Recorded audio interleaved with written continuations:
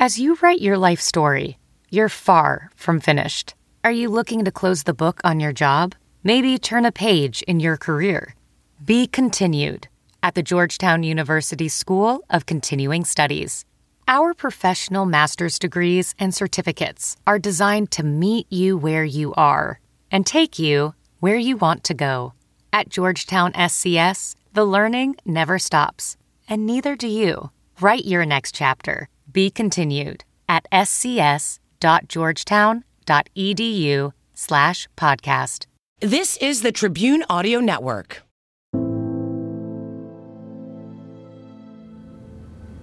The thought that this may be life, this might be it, is inconceivable. I just keep thinking, the thought that you are here filming us seems surreal.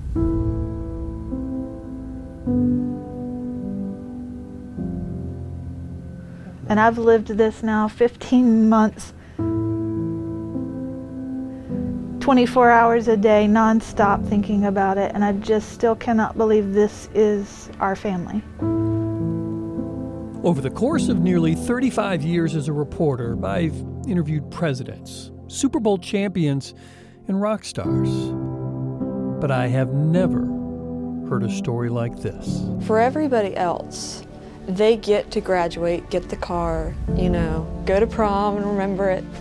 And I wanted to experience that stuff. I wanted to be happy. That's Sarah Little. She's talking about her younger sister, Caitlin. Caitlin seemed to have it all going for her as a freshman and star runner at her high school. But it was one day at practice that changed everything, not just in her life, but for her entire family. I saw what happened. I was there on the day. From the Tribune Audio Network, I'm Fox 8's Bob Buckley, and this is Caitlin Can't Remember.